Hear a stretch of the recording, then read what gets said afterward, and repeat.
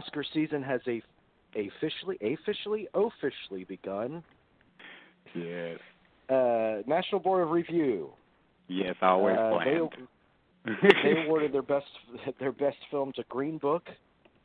Their best director to Bradley Cooper. Oh. Best actor to Viggo Mortensen. No. Best actress to Lady Gaga. Yay. Best supporting actor Sam Elliott, which pleased me. Yay. I think that's one of those awards that there's general such goodwill towards Sam Elliott generally. Yes. That I think that'll play into his win too. Yeah. I think he'll take the Oscar. Best supporting actress. We have a new frontrunner in this category. Regina King from If Beale Street Could Talk. Best original screenplay, Paul Schrader. Yay. Could be his first not only Oscar win, but Oscar nomination. Yes. Just crazy. Best adapted screenplay, Barry Jenkins, If Beale Street Could Talk. Best animated feature, Incredibles 2. Breakthrough performance is from the film Leave No Trace, Thomas and McKenzie. Best directorial debut, Bo Berman from 8th Grade. That's good. And here's the storyline. Well, I'll get to it. Best documentary, they voted RBG,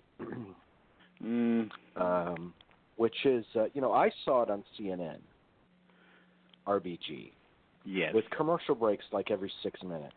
Uh-huh. I thought, yeah, this movie's suited for commercial breaks every 6 minutes. It's just a straight down the middle profile. Really. Yeah, it's a profile. Like I watched the Gloria Allred doc, Seeing Allred, and it was very much the same. I saw that. Yeah.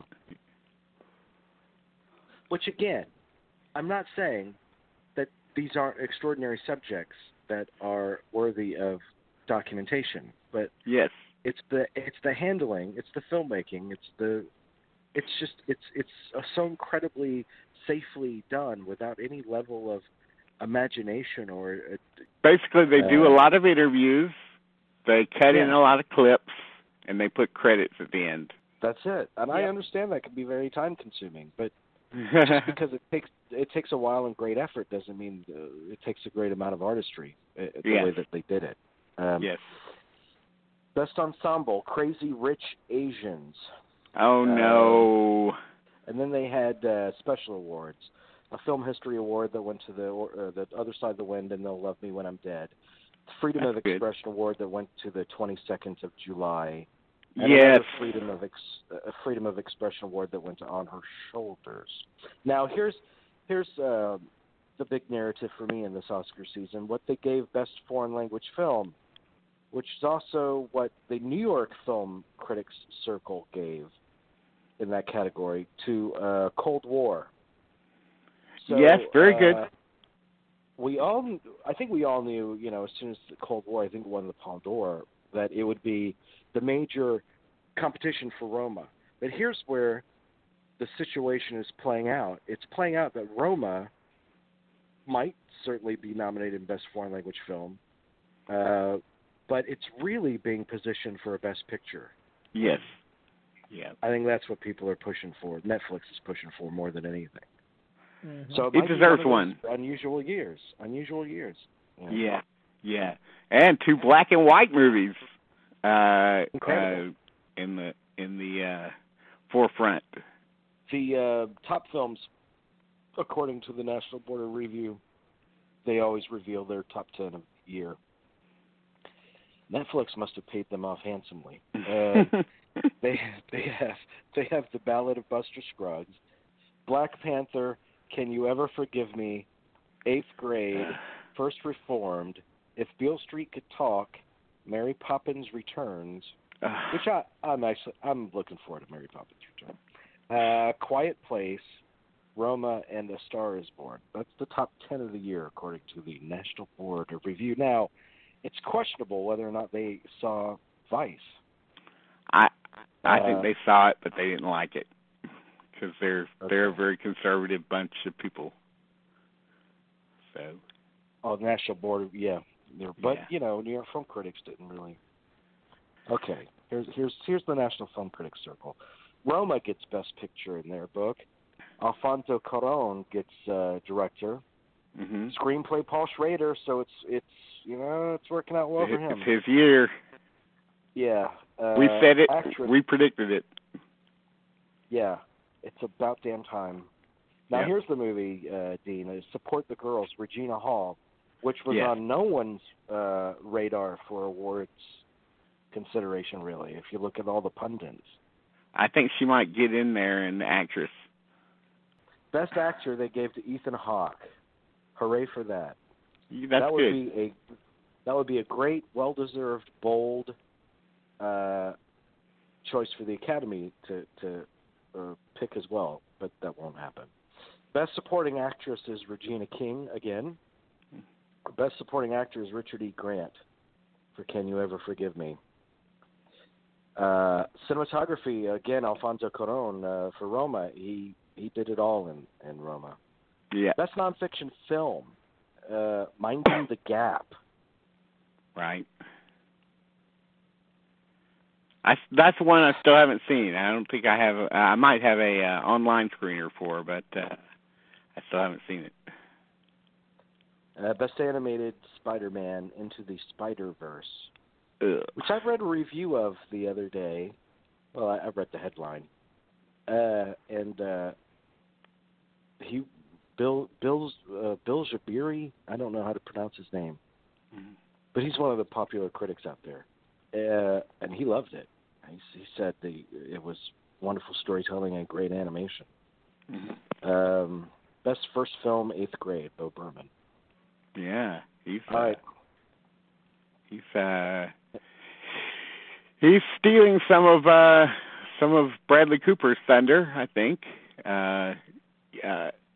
Deservedly so. It's really a horse race between them for the First Film Awards, which they added to the Atlanta Film Critics, which I've been busily trying to get my list together. And my best picture is really between Vice and Star is Born. Vice is a really great movie. If you're an Oliver Stone fan, you're going to love it because it is seriously influenced by Oliver Stone, but it doesn't have as heavy a hand. And brilliant cast, of course, with Christian Bale in the lead, gaining 60 or 70 pounds for it, and doing an amazing performance. And Amy Adams as his wife, and let's see, who is it? Steve Carell as Donald Rumsfeld, very good, and Sam Rockwell as George Bush, which he's fantastic in it. I mean, just absolutely spot on, and lots of cameos in it. Like I think it's Tyler Perry as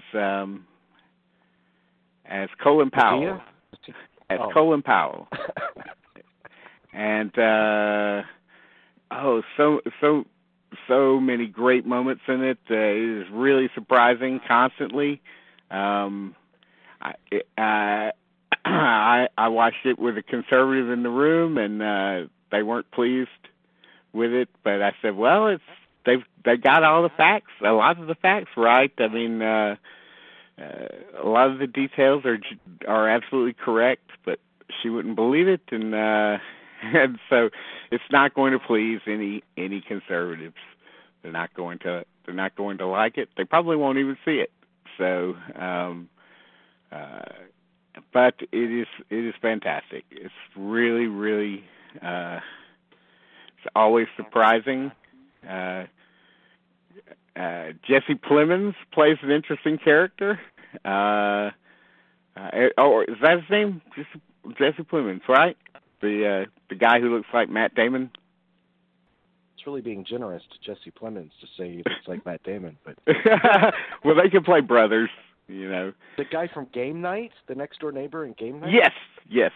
Very fantastic movie. Don't miss it, especially if you're of that political ilk that would seem to enjoy it a little more. It's funny, it's surprising, cinematically, and brilliantly made, cast, and it's just nearly a perfect movie, I would say. I had no problems with it.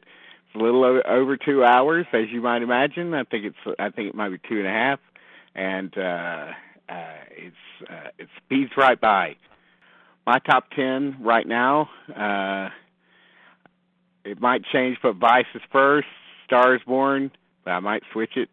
On Chesil Beach would be third.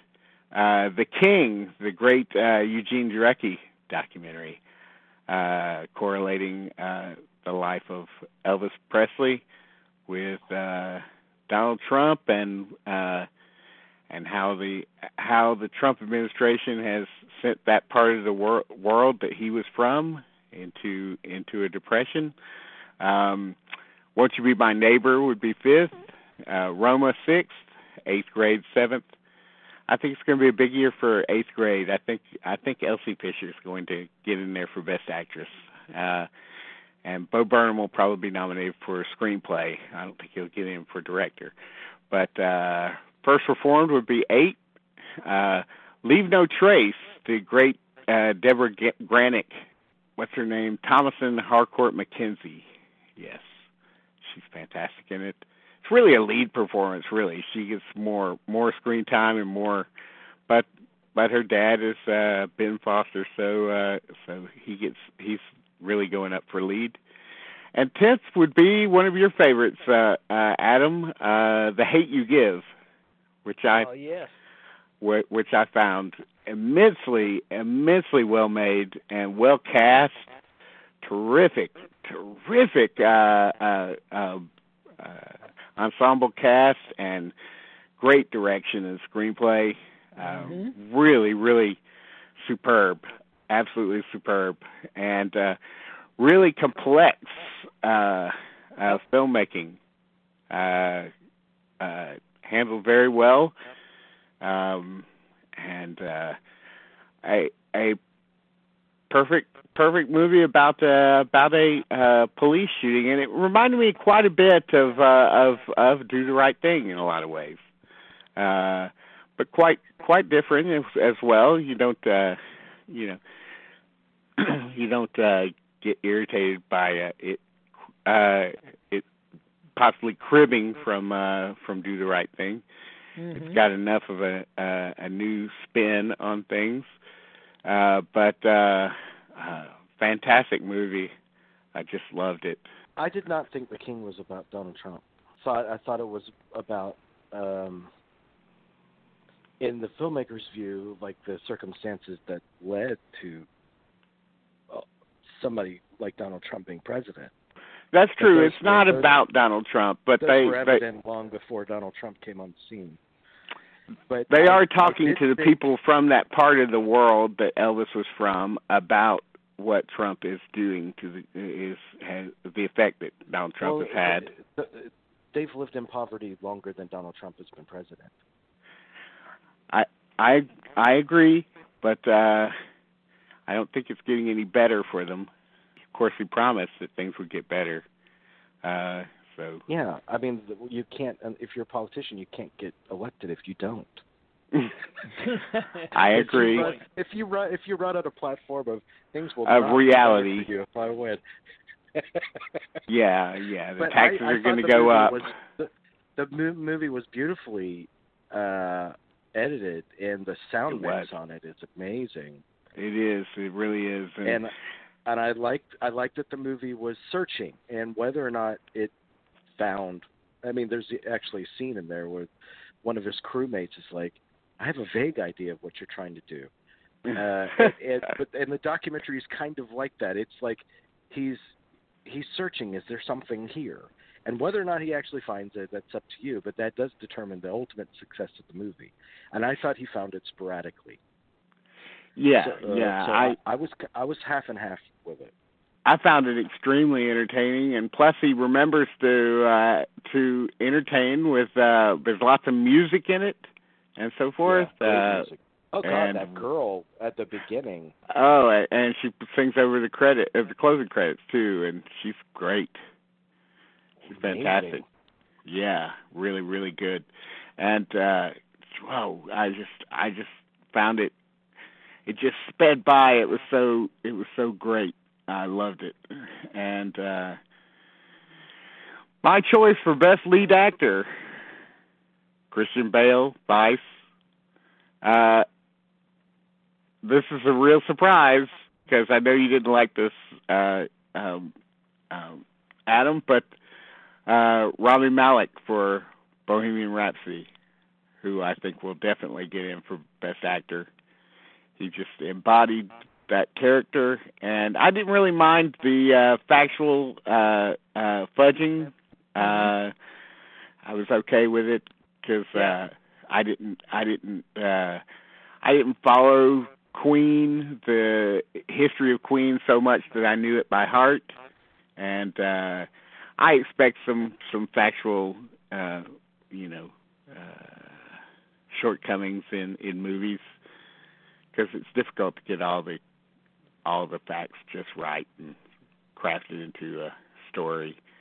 But I found Bohemian Rhapsody to be extremely moving, and I thought he was fantastic in it. Very well made, very good sound, and photography and costume design, especially, and art direction. So I thought they did it all just fine. A lot better than they had to. And my third choice was not Ethan Hawke. He would have been fourth. I went with Joaquin Phoenix for You Were Never Really Here, which I thought was a lot. Maybe not a more difficult film role, but a little bit more powerful, I guess. Lead actress for me was Lady Gaga, easily, and Elsie Fisher for Eighth Grade comes in second, and for me, number 3 is Juliette Binoche in Let the Sunshine In. The great Claire Denis movie with it's a really terrific movie with an amazing last scene with Gerard Depardieu taking over the movie over the last 15 minutes or so. Supporting actor for me would be Sam Elliott, for a career award for me. Then Mahershala Ali for Green Book, and Sam Rockwell for Vice.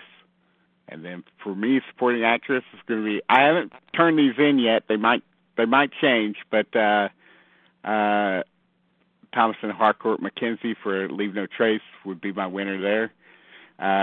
With Rachel Weisz and Emma Stone coming in second and third for The Favorite, which was a movie that I didn't entirely cotton to. I know I shouldn't use that term. I know it irritates you, but I just did not. It had the sense of being heavily influenced by Barry Lyndon, but it was much more unpleasant, and I didn't love it. For me, ensemble cast was Vice, number 1, The Death of Stalin, number 2, and 22nd July, which is the new Paul Greengrass movie about the massacre in Norway when a terrorist comes in and attacks an island full of teenagers who are summering liberal teenagers on a summer camp for almost a liberal think tank for teens. But it incredible. As usual with Paul Greengrass, we've come to expect great things from him. For me, Best Director is Bradley Cooper, Stars Born, Adam McKay for Vice, and then Alfonso Cuarón for Roma. And, of course, I went with Paul Schrader for Screenplay. I would like our screenplay thing to be split into adapted and original. I wish it was, but they haven't done that yet. But hopefully I will. I'll ask them about it and see if we can split it up.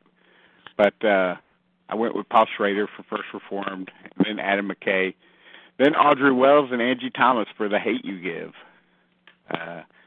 which was extremely well written and very real, I thought. Documentary is The King, Won't You Be My Neighbor second, Film Worker third, movie that we had a little hand in. Foreign language film, Roma, Let the Sunshine In, and Shoplifters, the Japanese film by Hirokazu Koreeda, who is one of the greatest filmmakers on the earth right now, and certainly one of the greatest of our era. Still hasn't made a bad movie. Really terrific. Animated film was really hard for me because I finally checked that Isle of Dogs through a screener. I kept on trying to go see it at the movies, and I kept on something was standing in my way every time. And what I thought it was a bore. Really beautifully made as an animated film, beautifully crafted as you might imagine with Wes Anderson behind it, but I thought it was dull, and he just gets wrapped up in his own attention to detail so much that he forgets the story sometimes. This didn't have the same pop that Fantastic Mr. Fox had. It felt bogged down in its details. So I went with Ralph Breaks the Internet for an animated film, just because I liked Wreck-It Ralph so much, and I thought this was a worthy sequel. And I didn't really have a third one, so I left it blank. I didn't think it was a great year for animated films. Cinematography, Alfonso Cuarón for Roma, Matthew Libatique for Stars Born, Michael McDonough for Leave No Trace, which is a gorgeous movie, really gorgeous movie. Deborah Granick did a great job with that film. Best original score for me is easily Daniel Hart's The Old Man and the Gun. I hope, I would hope that a lot of people notice it, but it's the first soundtrack I bought in a long time, and I love it. Very, very beautiful score. Then I went with Alexander Desplat for The Sisters Brothers, which is another screener I got, and that is an amazing film by it's a Western by what's his name, Jacques Audiard, and who did A Prophet a few years ago, and which was a fantastic prison movie, and this is a great movie with Joaquin Phoenix, terrific year for him, and John C. Reilly as outlaw brothers. Frenchmen doing a Western is pretty unusual. Really great cast. Riz what's his name? Who was in Nightcrawler as Riz Orlani? Is that his name? Co-starring with Jake Gyllenhaal. Is anyone there? So. Yeah. I believe so. I'm not sure. Yeah, and he's fantastic in it, and another really great cast of actors and new faces and stuff.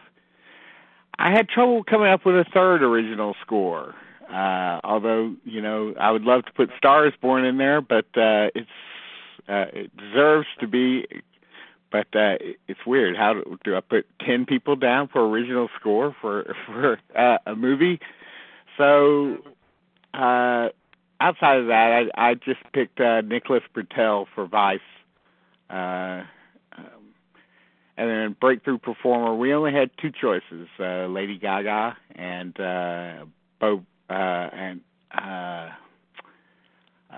Elsie Fisher, for 8th grade. So I went with Lady Gaga, of course. And same thing with first film, Bradley Cooper and Bo Burnham. And I went with Bradley Cooper. So I think I might go back up and change my best picture to Star is Born.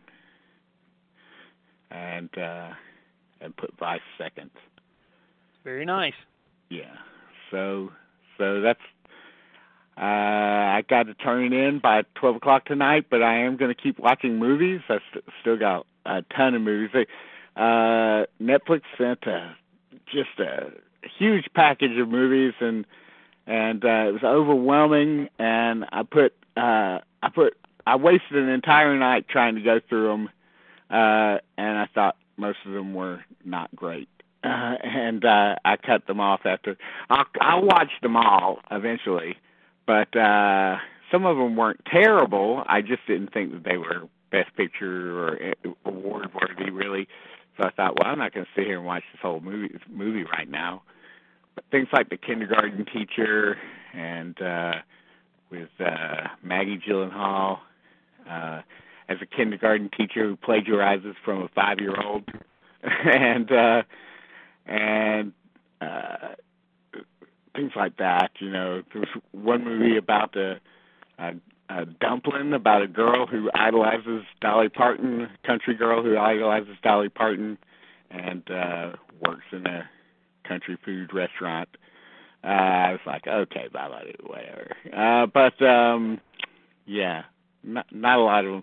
But 22nd July is really stunning.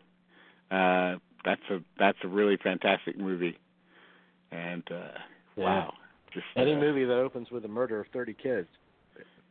Yeah, you think the movie's gonna end with that, because but it opens with it, and then we still have 2 hours to go, and it's stunning. What a great cast!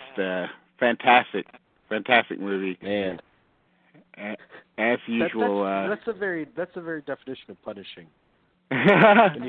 when you kill 24 kids and you still have 2 hours to go. It's more than 24. It's 77 he got. Good Lord. Because he blows up a building first and then goes to the island to kill the kids. And I'm sorry. I want to give him credit. Yeah. Anders Danielson Lee plays the I think it's Lee, Lie, plays the terrorist, and he's fantastic. He did a movie a few years ago called Oslo, and another date. It was like Oslo, some date, and that was very stunning. Played a depressed guy who's on the road to suicide, and great movie, but. He's terrific in the lead, and there's a really great guy playing a victim who sort of takes it's kind of the face of the victims throughout the movie, and spends the entire movie recovering from the attack. And wow, what a movie! So terrific. I was a little confused whether it was actually really a movie or a TV production, so I kind of took it easy on voting for it, because I think we were warned that a lot of the Netflix movies that were sent to us were not really made for the movies. They were made for television, and that's where they would be seen, and so maybe don't vote for them. And so I sort of dismissed some of the Netflix stuff. But wow, It's overwhelming. This doing this, if you want to be serious about it, it's really, really overwhelming to get 100 movies and really just try and watch a significant number of them. Adam, you're lucky because your deadline is when? Middle of January. Yeah. Middle of January. See, the Atlanta people, I think, the heads of the Atlanta organization, I think, wanted to be one of the first. Wanted to try and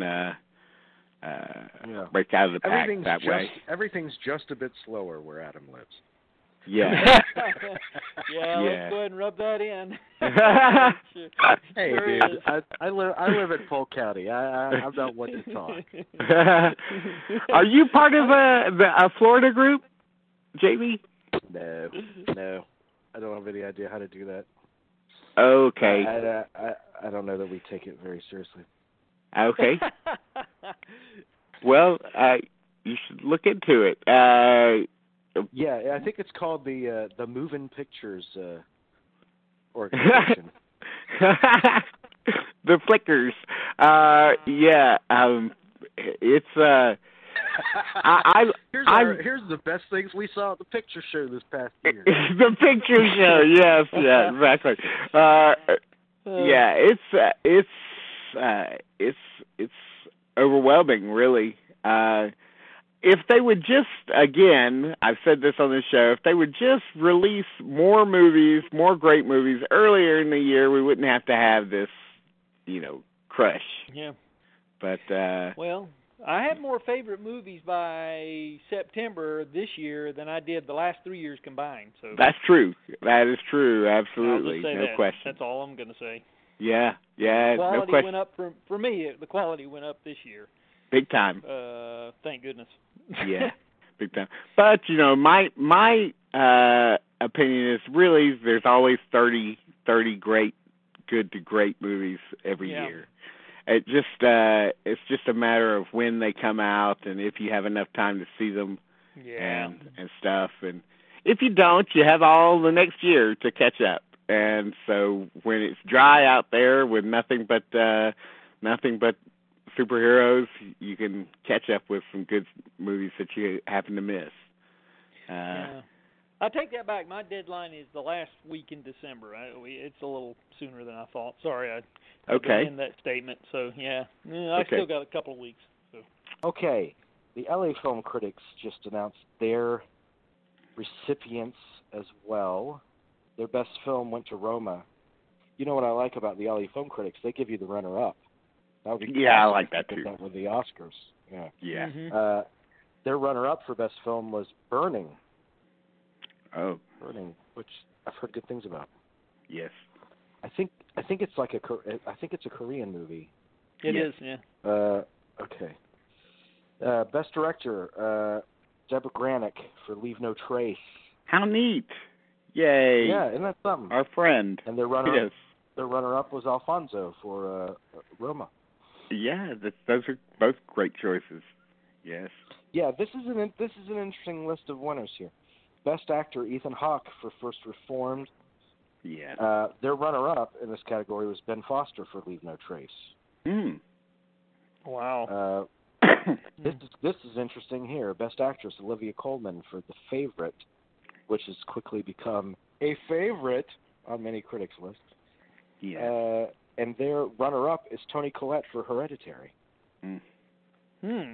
Which horror movies have arrived. Horror movie performances rarely get recognized, but it has to be one of the most exhausting, difficult genres to work in as an actor. Yeah. How do you keep the fear up? Yeah. Yeah. And that's a generally well-reviewed movie too. So. Yeah, and in large part because of her performance. Best Supporting Actor Stephen Yeun. I'm pretty sure I'm pronouncing it correctly. He's famous from The Walking Dead, but they say he's the highlight of that film, Burning. He won Supporting Actor. The runner-up in that category was Hugh Grant for Paddington 2. Who would have thought that would be? Yes. What a unique list. Okay, Regina King won Supporting Actress for If Beale Street Could Talk, which she's quickly become a front runner in this category. Runner-up, Elizabeth Debicki for Widows, which people say she's okay. Yeah, she's fun. She's fun in it. Very good. Yeah. Best screenplay is Can You Ever Forgive Me? Sorry, Dean. Oh, no thanks. But their runner-up is The Favorite. Best animated film, which has turned out to be one of the best reviewed movies of the year, Spider-Man Into the Spider-Verse. Wow. I don't have it filled in here what won Best Foreign Language Film. It seems like they would have already announced it, but it's not listed here. I wonder if it's just Roma. Yeah, I don't know. Roma won Best Cinematography. Best Documentary went to Shirkers, which is on Netflix now. Yes, I took a look at that. I found it incredibly annoying because the entire thing is narrated, and I just don't like that. And it's just I just didn't care for it. Best Editing, Minding the Gap. Second place runner-up was Roma. Best Musical Score, If Beale Street Could Talk. Yay! That's a fantastic score. Wow. Nicholas Britell, who also did Moonlight, did Vice this year, but wow, that's a masterpiece of a score. I did listen to that score. Yeah, it's nice. Runner-up is First Man, which is his La La Land collaborator. Right, Justin Hurwitz. His name is. What is his name? Yeah, Justin Hurwitz. Yeah. Production design is Black Panther. The runner-up being The Favorite. Mm-hmm. And that's basically it for the LA Film Critics. Mm-hmm. All right. Which brings us to the Golden Globes. My God. It is incredible. I mean, I have a lot of movies to cover too, and the awards just take it over. Okay. Can we just do movies? Yeah, we're not doing TV. Okay. Golden Globes really are the bastard stepchild. You know, it's just you shake your head at what they put what categories they put these movies in. Especially in drama, it's ridiculous. Yeah. Best Motion Picture Drama. Here are the nominees: Black Panther, Black Klansman, Bohemian Rhapsody, and keep in mind the Globes have a comedy musical category as well. If Beale Street Could Talk and A Star Is Born. Another musical. Okay, given the Globes, what do you... I think A Star Is Born. Star Is Born? Yeah. Yeah, I think so. Yeah. Okay, total agreement. Best Actress in a Motion Picture Drama. Glenn Close, Lady Gaga, Nicole Kidman for Destroyer, Melissa McCarthy, and Rosamund Pike for A Private War. Good for her that she got in there. Yeah. In the top 5 in here. It's got to be Gaga, right? I think so. I really don't think Glenn Close will pull out even an Oscar nomination for this, because I just think that the whole thing is overacted, and I think they'll wait and give her an Oscar for Sunset Boulevard when she does that. Film version. Is she doing a film version of that? Yes. Well, so she won't even come close. The musical. The musical yes. version of it. Yes. Well, she'll be nominated for drama in that when the Globes come out. I don't know. I think that Glenn Close is just in the stew.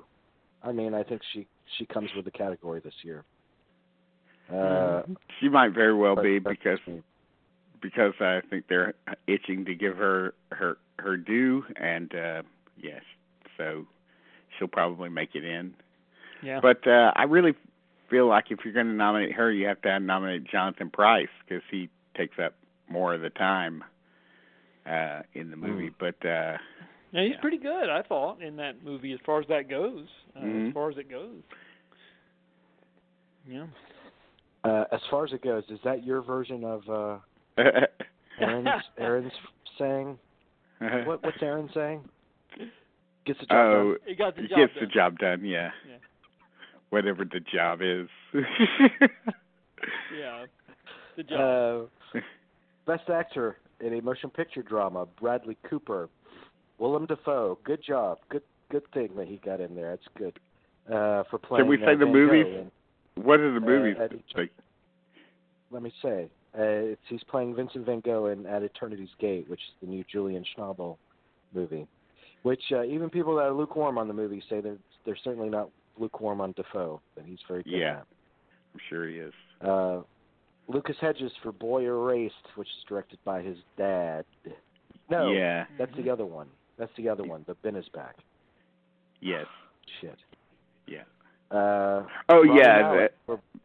Yeah, you're right. Ben is back. Rami Malek for Bohemian Rhapsody. Here's the question. Everybody kind of agrees that he's pretty cool in the movie. Like, he's a high point. He is. But most people don't like the movie. Mm-hmm. You think he still has a good shot at being in the top 5 actors for Oscar? Yes. Yeah, and that movie went over so well with mainstream audiences too. I think mainstreamers love it. John David Washington for Black Klansman. Black Klansman getting some Golden Globe love. Yeah, I wonder is this the first Spike Lee movie that's gotten this many nominations? I don't remember how Do the Right Thing did. I think it might be. Yeah. I think it might be. The first time he's gotten that kind of love from the Globe, certainly. I think that there's a real kind of wave of support for Black Klansman this year. I just spoke to the editor of it last night, and he's been Spike Lee's editor from the very, very beginning, from like She's Gotta Have It or something. Motion picture, musical or comedy. The nominees are Crazy Rich Asians, The Favorite, Green Book, musical or comedy. Green Book. It's a comedy. Mary Poppins Returns. Yeah, hysterical. The 1950s racism. Was Driving Miss Daisy in the comedy category? I think it was. And Vice. They love Vice, the Globes, this year. That's good. They should love it. It's wild, and it's very entertaining, very funny, very very sobering, of course, and great movie. Best Actress, Motion Picture, Musical or Comedy. Emily Blunt for Mary Poppins Returns. Olivia Colman for The Favorite. Elsie Fisher for 8th Grade. Yay. Charlize Theron for Tully. Constance Wu for Crazy Rich Asians. But she was the bride. Crazy Rich Asians. I guess she was. That would be the lead, I think. Out of this group, I would pick Elsie Fisher, but I think they'll probably go with Olivia Colman because she's gonna get a wave of support, and she's always been good, and so I think that'll be it. Who do we pick for Best Motion Picture, Musical or Comedy? I mean, if they go with the critical, which these aren't voted on necessarily by critics, certainly not the Oscars. They would go with The Favorite, but right. I could easily see them going with Green Book though, because even though I'm not sure if that's its box office performance is improving, but I would think that anybody who went to see Green Book would enjoy it. Yeah. I just think they would find it. But I mean, for me, it's a lesser movie than a lot of the others. But Best Actor, Musical or Comedy: Christian Bale in Vice. Lin-Manuel Miranda for Mary Poppins Returns. Viggo Mortensen for Green Book. Robert Redford for The Old Man and the Gun. And John C. Reilly for Stan and Ollie. Best Actor. You think Christian Bale? I would go with Christian Bale out of that group. Definitely. Gaining 70 pounds for it. I mean, he is the vice president in that. He totally is. So Best Supporting Actress: Amy Adams for Vice, Claire Foy for First Man, Regina King for If Beale Street Could Talk, and Emma Stone and Rachel Weisz for The Favorite. It's Regina King by all indications. I'm looking just say for yes, the list. And we'll move on. I'm just looking for the list so I can read over them again. Regina King, I think probably. maybe Emma Stone, because it's a big role. It's really a lead role, but she's supporting the Queen, so I guess in that way it's supporting. But Supporting Actor: Mahershala Ali for Green Book, Timothée Chalamet for Beautiful Boy, Adam Driver for BlacKkKlansman. Good job. He was good in that movie. Yes. Richard E. Grant for Can You Ever Forgive Me, and Sam Rockwell for Vice. What do you think? Mahershala Ali, because not only is he great dramatically and comedically, but his miming of the piano is unbelievably effective. I thought he was really playing it, and was surprised to learn that he wasn't. So, I mean, I think it's going to be him. But Sam Rockwell is pretty amazing as Bush, George W. in Vice. So, it could be. I think it could be either one of them. But I'm going with Mahershala Ali. Mhm. You agree? Yeah. Yeah, I do. Yeah, he's. I think that's the kind of thing they typically go for. So yeah, he fits that bill, I think. Best Animated Motion Picture: Incredibles 2, Isle of Dogs, Mirai. Which one is that? Ralph Breaks the Internet, and Spider-Man Into the Spider-Verse.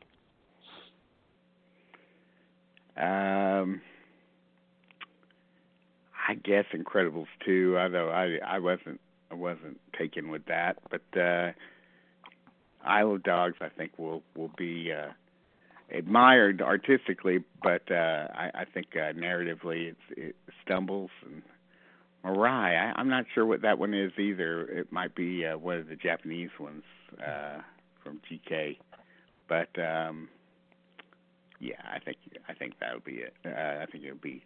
I'm gonna go with Spider-Man. Me too. That's what I was gonna say. Yeah, same thing. Have you guys seen it? No. But I think it's their attempt. They know that they probably have a good shot at getting an animated award, and that's probably one of the reasons, because it's also calculated. I know I sound so cynical, but it's also calculated. That's probably one of the reasons for making it, so they could nab an animated award, and critically it's getting the love. So who am I to argue? I mean, I don't know. I'm probably going to skip it, to be honest. It's not my thing, but I think it's got enough. I have a screening of it, I think, next week, and I might go, but which would be very unusual for me.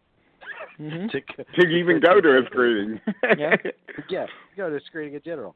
To leave the house, but I might go. What I really want to see is Mary Poppins Returns, and I don't get Disney things. Wow, we have one the Monday after next, and our Spider-Man Into the Spider-Verse was Saturday morning, this past Saturday morning, so 10 a.m. So I won't go see a movie at 10 a.m. But maybe I didn't pay any attention to it. My mother had some kind of neighborhood association meeting where they were voting on something important in her neighborhood, and so she got up early on Saturday morning. She got bathed, she got dressed, and then she looked at the invite again, and it was for the next day at 1:00. So she was like fully dressed with nothing to do, and she was like, "Oh God, they took everything I had to just get out of bed and get dressed for this thing." Did she end up going the next day? No, it was storming. So, okay. Best foreign language film, Capernaum, which, gosh, I've received so many emails about that movie. Girl, Never Look Away, Roma, and Shoplifters. It's got to be Roma. Yeah, Roma. Shoplifters would be probably second. No Cold War. No Cold War. No Cold War, yes. Yeah. They sent out all the screeners and everything. Capernaum, I don't. The other three, I don't know. Capernaum, Girl, and Never Look Away. I know this is Movie Geeks United. We're supposed to know everything, but it's impossible to see it all this time of year. It's just it's ridiculous. But there'll be some stuff to see next year. So, Best Director Bradley Cooper, Alfonso Cuarón, Peter Farrelly, Spike Lee. What table will he be seated near? Well, I'd like to see him sitting near the Green Book table. Yes. Because I have a feeling Spike Lee probably thinks that movie's bullshit. And Adam McKay for Vice. Good job, Spike Lee. I'm so glad they recognized him. Yeah. Me too. I think it's a good list and good list of people, and I would love to see Adam McKay win, but I think it's going to be Bradley Cooper. Really, frankly, it was a bold directing job that he did on that, and like I said earlier in the year, I think that movie's going to get a lot of Oscar nominations, and I think he's going to get a lot of Oscar nominations. I think it's probably when this season kind of takes hold, and there's always one against the other. They pit one against the other. I think it's going to be like a Stars Born against Roma, like in a lot of these categories, including director probably. You know, and you think Bradley Cooper did it all in The Star is Born. I mean, Cuarón really did it all. He really did. He is the editor, the cinematographer, the director, the writer, the producer. Yes, he did everything but act in it. And it's his story. I mean, it's the story, an autobiographical story. So, yes, he's the other guy. The screenplay, Roma, The Favorite, If Beale Street Could Talk, Vice, and Green Book. Didn't the Writers Guild just recently disqualify The Favorite from winning? Why is that? Probably because the writers are not guild members. They nixed a lot of people on that. I think Green Book also got nixed for similar reasons. Farrelly's got to be a member of the guild. But he didn't. He co-wrote it with two guys who are the sons of Tony Lip, the lead character, and they're probably not guild members yet because this is their first screenplay. So, out of this, God, personally, I would go with If Beale Street Could Talk, but Geez, Roma, I guess. I'm not sure. I'm What do you not think, sure Adam? on this. Adam? Adam, Yeah, I'm here. what do you think? Did Bill you Street space could- out? You. No. Bill Street could talk. Mhm. Yeah. All right. Best original score. Marco Beltrami for A Quiet Place. Alexander Desplat for Isle of Dogs. Oh, hang on, Ludwig Göransson Yes. for Black Panther. Mhm. Justin Hurwitz for First Man, and Mark Shaman for Mary Poppins Returns. Neither of my two favorites are in there. Old Man and the Gun. Old Man and the Gun, and If Beale Street Could Talk. So I would think the edge would go to Mark Shaman. I guess he had to write an original musical. Musical. Yeah, I think so. They've been real good at sending out the soundtrack for First Man, so that's probably hitting a lot of people's sound systems. And Can You Ever Forgive Me? They sent the soundtrack for that too, I think. Mhm. I got one anyway. Yeah, I think you're right with Mark Shaman. I haven't seen the film yet, but I think you're right. Isle of Dogs had a real interesting score that incorporated a lot of Japanese drums, so forth. But I don't know if music people really respond to drum scores. So yeah, I think you're right. He's definitely the old guard in the group. So yeah. Definitely. And then best original song will go to "Shallow" from A Star Is Born. Right. Not any reason to read the rest of the nominees. Well, can we read them just for people's curiosity? I guess you don't know the songs. No, I have them right in front of me. All the Stars from Black Panther, Girl in the Movies from Dumplin', the Dolly Parton thing. Yeah. Requiem for a Private War from A Private War, and Revelation from Boy Erased. Private War is a doc? No. It's not. It's the Rosamund Pike movie, though. Oh yeah. Okay. All right. I haven't seen that yet. Didn't get a screener. Yeah. I mean, obviously it's going to be Shallow. It'll be one of two awards that Gaga wins, and she might repeat it at the Oscars. But there's so many songs from Star Is Born that are fantastic. That are I would have put all 7 nominees, whatever, all Star Is Born songs. There's good stuff there. It'll for be sure. neat to see them. It'll be neat to see them perform it at the Oscars.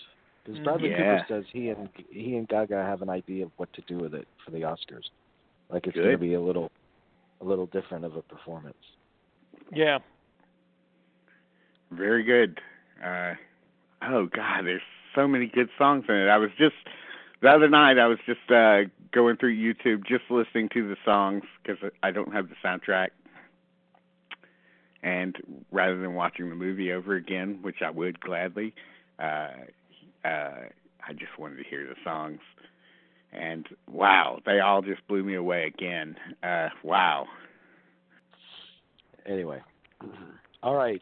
Okay. Well, let me go to. Okay, Dean. I know you probably have a lot to say, but Adam, let me. Since I want you to be able to contribute. Adam, have you been to any screenings in the past week? Are you awake? Are you with us?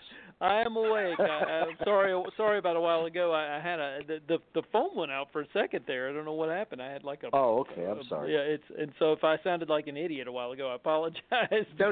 Like, You're it's fine. like there was a glitch. I don't know. It was weird. But anyway, No, we didn't have any screenings this past week, actually. So I haven't seen anything new except for The Favorite. That was the last new movie I've seen, which I thought was pretty good.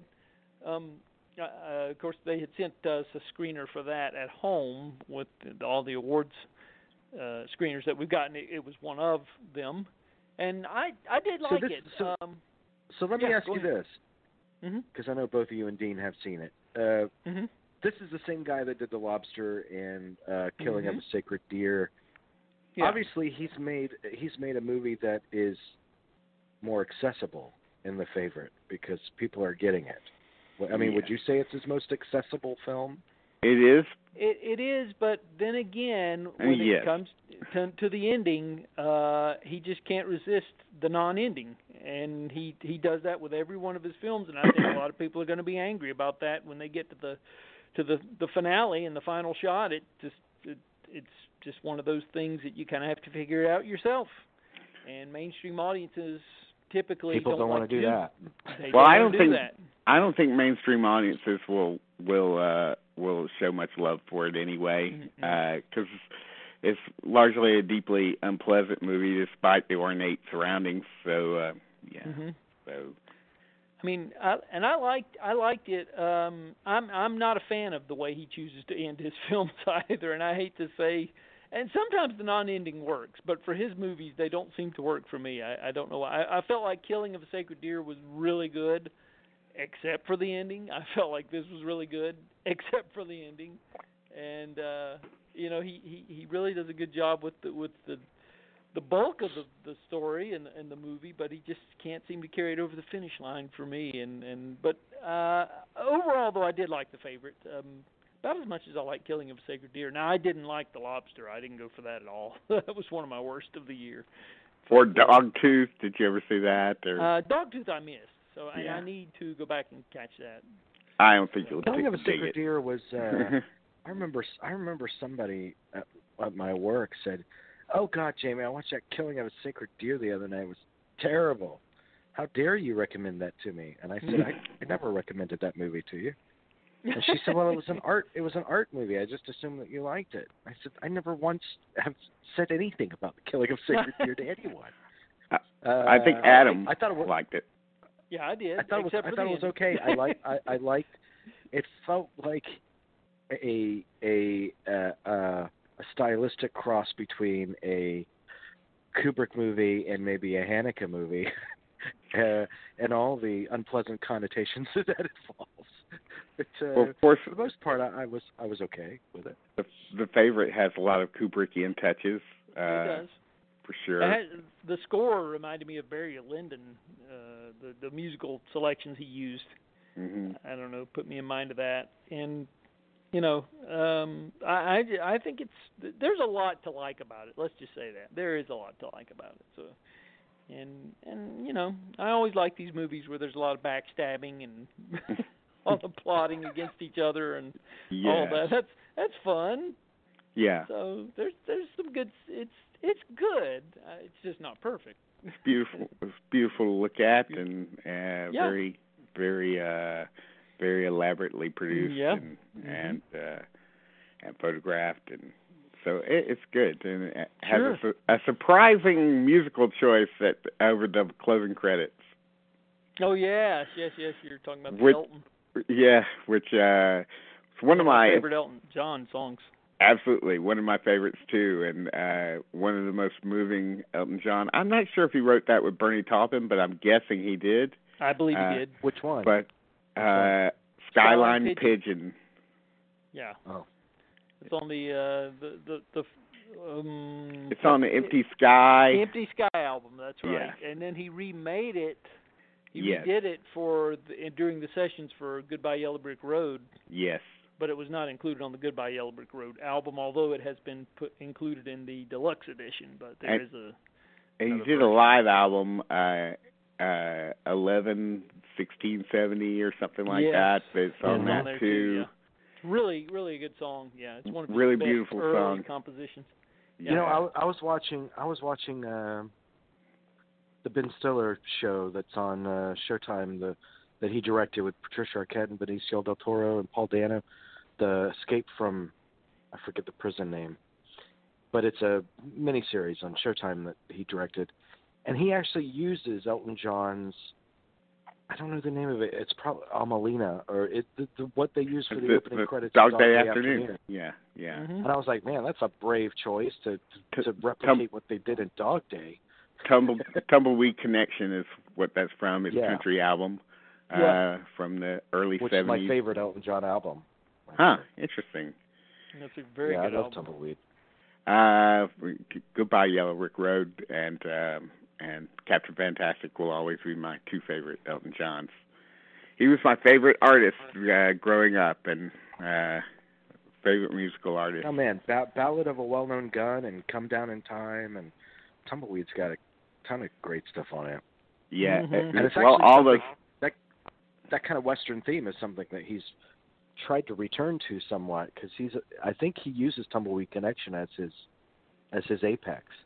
So sometimes he's gone back to the studio and said we need something with the Tumbleweed Connection vibe. Yeah. Like a lot of Brits, he likes country music, so no surprise. So yeah,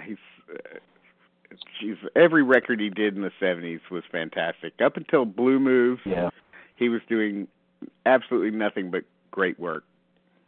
Then the drugs took over, I think, maybe. And although Blue Moves has a couple of good stellar songs on it, I think. Oh, no question. Yeah. Great, it's a great record, double album. Yeah. That's right. I was listening to Red Strikes Back the other night, and I was like, oh, there's not a single good song on here. But I will say, his best album since his 70s heyday is Songs from the West Coast, which he came out probably the turn of the millennium. Right. That's a great album. He's got a song in there about Matthew Shepard, and it's wonderful. I've heard Peachtree Road is very good, but it's funny. I don't buy his records anymore. I'm sorry to say, but I would like to go back and rectify that. Yeah. All right. Well, that's it. Good night, everybody. Let me just say, If Beale Street Could Talk, I thought was an utter masterpiece, which I was really surprised by because, I've gone back to Moonlight and I appreciate it more.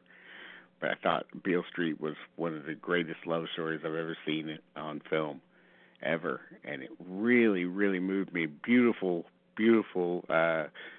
period work with the costumes and the sets and great musical choices. And Bertel's score helps the movie be continually incredibly moving. It just devastated me. It was so, and those two leads from Kiki Lane and Stephen James are fantastic, and the whole cast is great. Regina King and oh God, everybody's good in it. What's her name that was in? Tiana Paris. It's really good, and the guy playing the dad, Coleman Domingo. Yes. Jeez, what a great cast! Oh wow, there's so many terrific scenes in it. Of course, the confrontation between the two families is one of the highlights of the movie. But what I really responded to was just the love scenes between the two leads, both the sex scenes and just the walks through the park and stuff like that. I just adored every second of it. I watched it twice in a row, which is very rare for me. And you generally don't like sex on film. That's surprising that you. Yeah, I like it when it has love to it. But when it has real emotion to it. And this wasn't just a bunch of tits and dongs hanging out. It was really, really tastefully done, and wow. It was just beautiful. It was just so great. I could keep on going on, but in the interest of time, I move on to the Swedish movie. It's based on a story by the guy who wrote Let the Right One In. It's called Border, and it's from Neon Films, and they sent us a book of movies, like literally a book of movies that is dazzling, and I watched it right after I saw Three Identical Strangers, which is also Neon, and I thought, wow, Neon has a thing with movies about twins. It's twin movies about twins. Border feels like a movie that maybe Cronenberg might have done in his heyday. It's about two heavily deformed people who, I don't think I'm giving anything away by saying that they're sort of like trolls. They're played by Eva Melander and Eero Mironov, and they are just fantastic in it. You think that Eva's the female? She plays a airport security guard who has a ability to sniff out people who are carrying illegal things in their bags and so forth, and while she's on her job, she meets a guy. She has a very unusual look. I think this is makeup, by the way. Incredible makeup effects. I really can't tell if it is or isn't, and that's a compliment. And the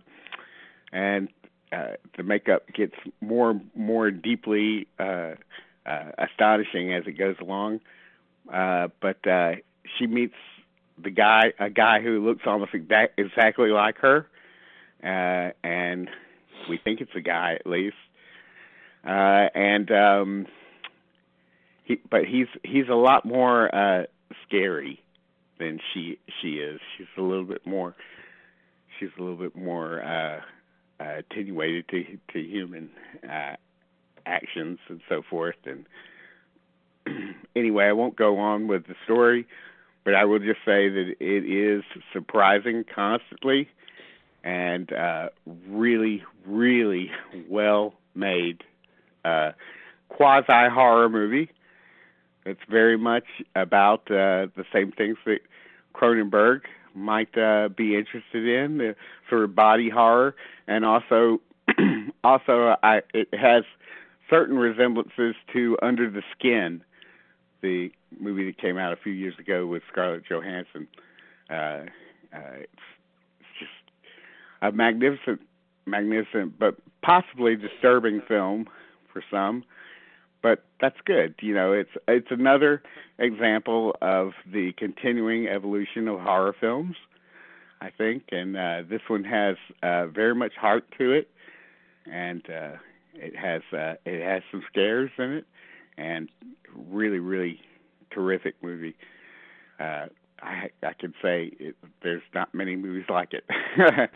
I loved Support the Girls. That's Andrew Bujalski's new movie, and I liked really loved Computer Chess a few years ago. This is a lot simpler movie. It's Regina Hall, right, as the manager of a Hooters type restaurant. It's not Hooters, but what they're kind of going for, and it's about a particularly trying day at her job, managing the girls and keeping the customers in line, and juggling that with her own personal life, which has problems, and her relationship with the manager, who's kind of checked out, played by James LaGrosse. But fantastic supporting performances by the girls, and I love movies that take us to unusual places where people work. I don't think that movies do that enough, you know. And television shows don't do it enough either. You know, we tend to get medical and police, but to amp up the drama. But I think there's drama in every workplace situation, and I think they should consider this. Artists should consider this. You ever been to a Hooters, Dean? I have never been to one because I always figured the food wasn't great, but you know, and they're kind of like way out. I don't think there is one anywhere in the area of Atlanta that I'm in, but yeah, so for that reason, I've been to you know, it's not a lot of guys that I used to work with, that used to be their ritual to go there for trivia night and stuff, but so I've been a couple of times, but I was never a regular. But I've also been to a place called Twin Peaks. Yes, I've been to Twin Peaks too. A Hooters-like establishment with a perfect name. Yeah, I've been to a Twin Peaks because there's one near Lenox Square, Tower Place, or whatever. That's in the heart of Buckhead, and but it didn't strike me as a Hooters type restaurant. You know, it just I maybe I wasn't looking close enough at the girls or something. Maybe I just wanted to eat, and but I did not. It just didn't strike me. Though I should have guessed from the. It lived up to its name when I went. Okay. There's another place that I've been to where their waitresses are even more scantily clad. Tell me where. Please. I forget what it. Oh, it's right down the street. I forget what it's called. It's a wing. It's like a wing house or something. But yeah, and I'm like, how can they get away with? I mean, just from like a sanitary aspect. What, you're afraid something? You think something might flop out into the soup or something? I'm not. But I mean, their ashes are like completely hanging out, and I'm like, well, isn't this like a code thing? A health code? Yeah. Well, I didn't complain to anybody. I mean, I'm not a moron. Don't ask what the strange hair in your when in your bean soup is or whatever. But yeah. Anyway, Support the Girls is really a terrific movie. It's a little movie. It reminded me of something like from the 80s or something, from the time that Island Alive was doing indie movies, and it was really sweet. What did you think of Identical Strangers? Oh, Three Identical Strangers. Okay, well, interestingly enough, I found you know, a long time ago when I first got the Book of Lists, you know, the famous book from the 70s that spawned 3 or 4 sequels. They had a list in there of 12 or 15 amazing examples of twins that have found each other, you know, after many years or whatever. So for me, I had already read that and learned that was something that happened a lot. So I wasn't as amazed as the family is in the movie. The amazing thing of these guys finding each other, because they all came from the same area and were adopted out by the same agency. And as the movie makes clear, I mean, they've been on, you know, they went on the Jenny Jones talk show circuit, and you know, they told the story decades ago. I mean, for me, it was there's the story riveting, which the story is interesting enough, but also like is the film riveting? And I thought it was one of those movies where it's the film equivalent of a Wikipedia page, where you get from the film exactly what you get reading about the story. I agree. And I thought the film was best at the beginning when it set it up, where he was just on camera saying, "I arrived at college, and these people, they seemed like they knew me." Mm-hmm. And I thought that was a great way to kind of pique interest at the entry of the film. I agree. I could tell that the movie was made for television primarily, because every 30 minutes they would recap what's past, what we've already seen, and it would keep repeating things. And I was like, "Come on, let's move on with it. We've already seen it." And so I think they put all those things in to catch people if they were flipping around during commercials and stuff. So, I found that annoying. And but the most interesting part about it is when things are finally revealed, because I was just sitting there going, well, I was really sitting there seriously watching it at home, and I was saying, well, maybe this is some kind of experiment. So, like, this might be a nature-nurture experiment that's coming to fruition here. And of course, I was right. It is a nature-nurture experiment. I don't feel like I'm giving too much away by saying that. And that was the part that I felt where the movie got more interesting. But isn't it weird how they don't really even discuss the sisters? Who also been part of that. No discussion of the sisters, and they also drop the parents of the three boys. I mean, I'm talking about the real birth parents. They just dismiss the actual birth mother as just a drunk that was better forgotten. The family just seemed to want to start suing people immediately, and I was like, yeah, that's not going to work. And so I also smell sort of a sense of I think the family might be, I think it's pretty clear there's going to be a second part and a third part to the story, released in the theaters or whatever, on television or whatever. And three identical movies. Yes, I think that they'll keep it going, because I think they want it to be a cash cow for the family, since the brothers' stardom didn't work out. But I could tell weird things were going on by just the way, like, there was one of the brothers that wasn't interviewed very much, and I was curious why that was. I could sense that something was going to happen to that brother.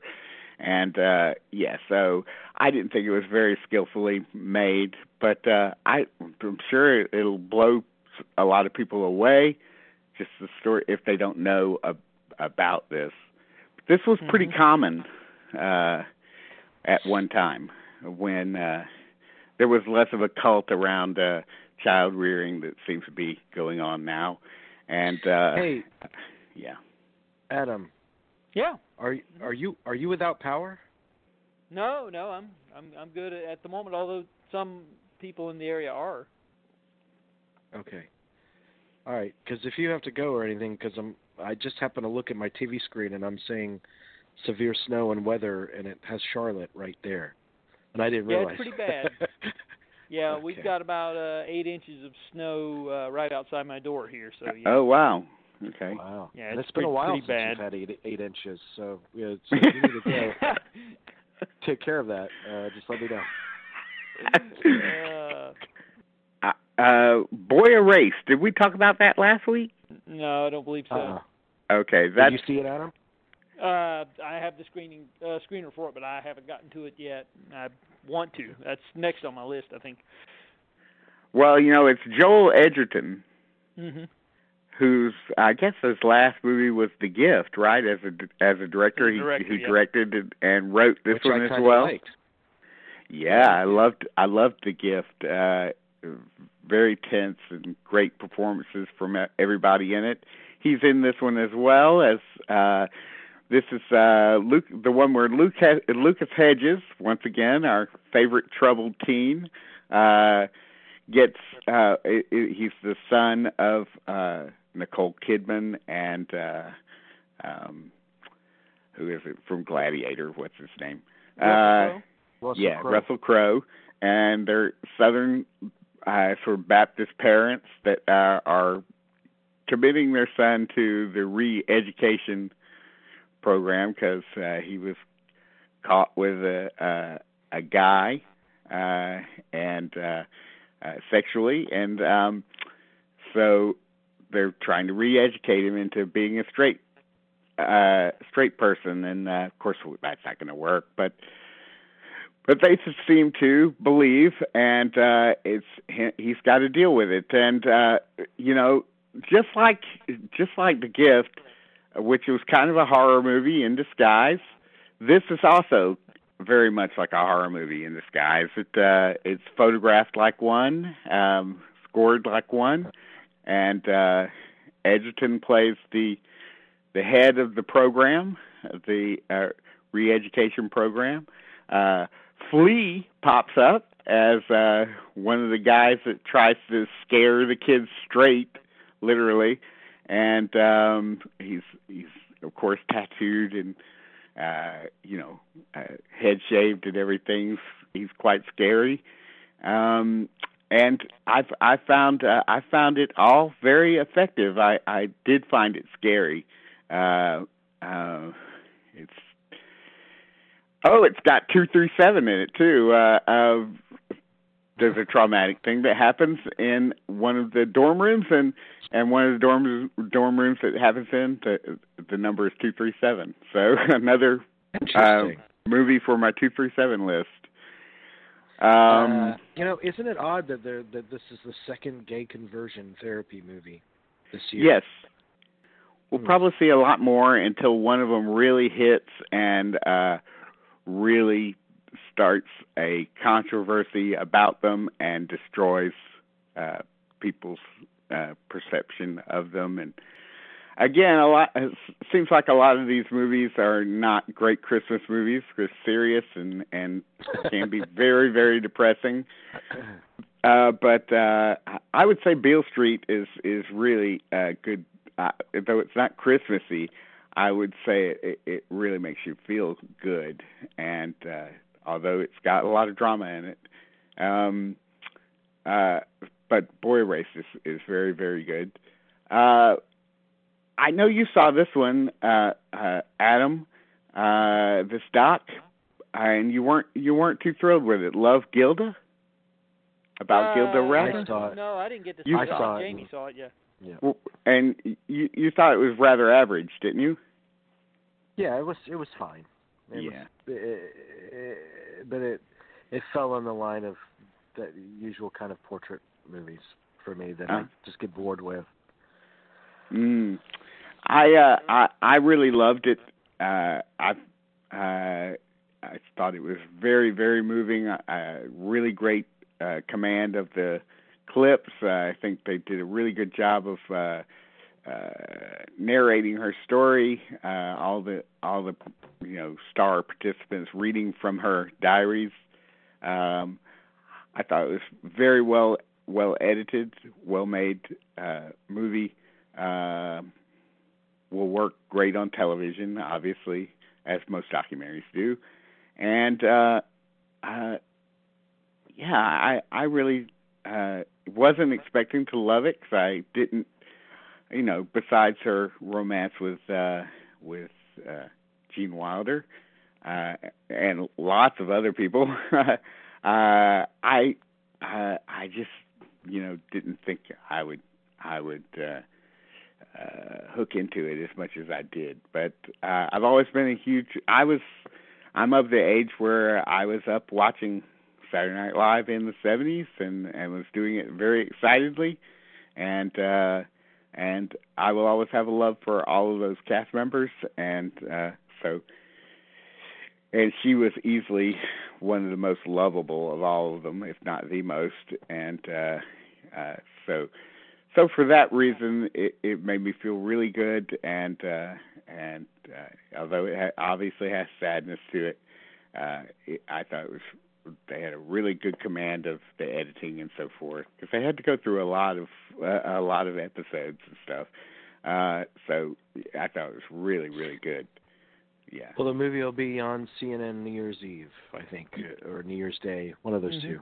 They'll air it. That would be good place, because it'll work well on TV. Another great documentary, Divide and Conquer, the story of Roger Ailes, our hero. This tells you the whole story, how we got here. It's not going to do any favor for Fat Man all around the world, because, but he was a despicable person, I think. But this is another brilliantly edited doc. They had to go through. Imagine all the stuff they had to get, all the TV footage and stuff, all the news footage. Wow. It's really interesting how they're starting to contend with Fox News in Hollywood. I mean, they're making two movies about it. And I know Russell Crowe plays Ailes in one of them, and John Lithgow plays him in another. And then they've made this documentary about him. So we're going to see a lot of stuff telling this story. What do you guys think of Kevin Hart turning down the Oscar thing 2 days after it was offered because of the comments he made years ago? I'm glad you brought that up. Yeah. I didn't think he was a good choice for host anyway to begin with. Yeah. Personally. I think he thinks he's a lot funnier than he really is. I agree. That's my opinion. Completely. He's a little smug and all that stuff, and I think that he thought he was above it all and that he could just do whatever, say whatever, and he, the social media frenzy took a good bite out of him. The thing he said was years ago, right? Because I'm in a complete news blackout. So even though I kind of heard about it, I'm sort of. He said it. Yeah, he said it like 2009 or something. I think. What was it? Can we repeat it here? It was a homophobic comment. Like he absolutely wouldn't want his child to be gay. Speaking of Boy Erased, and he tried to talk him out of it, but. And he got a lot of flack for it. He apologized, and he said he apologized several times, and he refused to apologize again at the Academy's urging because he's already been there and done that. He's past it, he said. Yeah. And I think that Kevin Hart could bring in viewers, which is ultimately the only thing the Academy really worries about.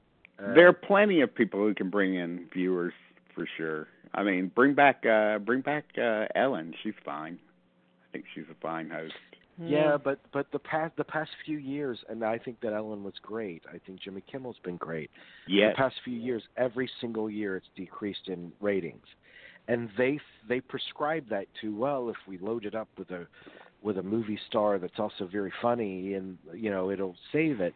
And I don't think that's the recipe. I think by and large, the host is irrelevant to the whole. I do too. To the whole. What I've been saying is they should go back to no host, save some time, no monologue, just get right into it, like the SAG Awards does, whatever, and just forget about a guy sitting up there for 20 minutes saying, "Okay, Babadoo, we're gonna sit here and talk about the year. Let's just move on." Save 20 minutes.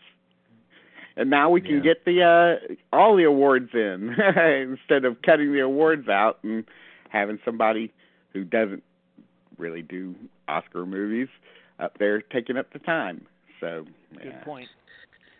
Yeah, they used to. I mean, I don't have necessarily a problem with Kevin Hart as opposed to anybody else. I don't think he makes me laugh very much.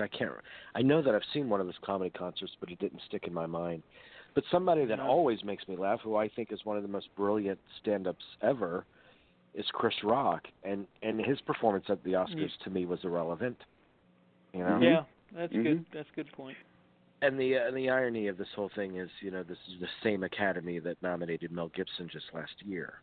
Right. Yep. And that's what That's a lot of people brought up. But Mhm. it is something that society will have to reckon with. Mm-hmm. Yeah. At what point do you accept an apology and move on? Mhm. Mhm. Or are you just out for blood no matter what? Mhm. That's a good point too. Yeah.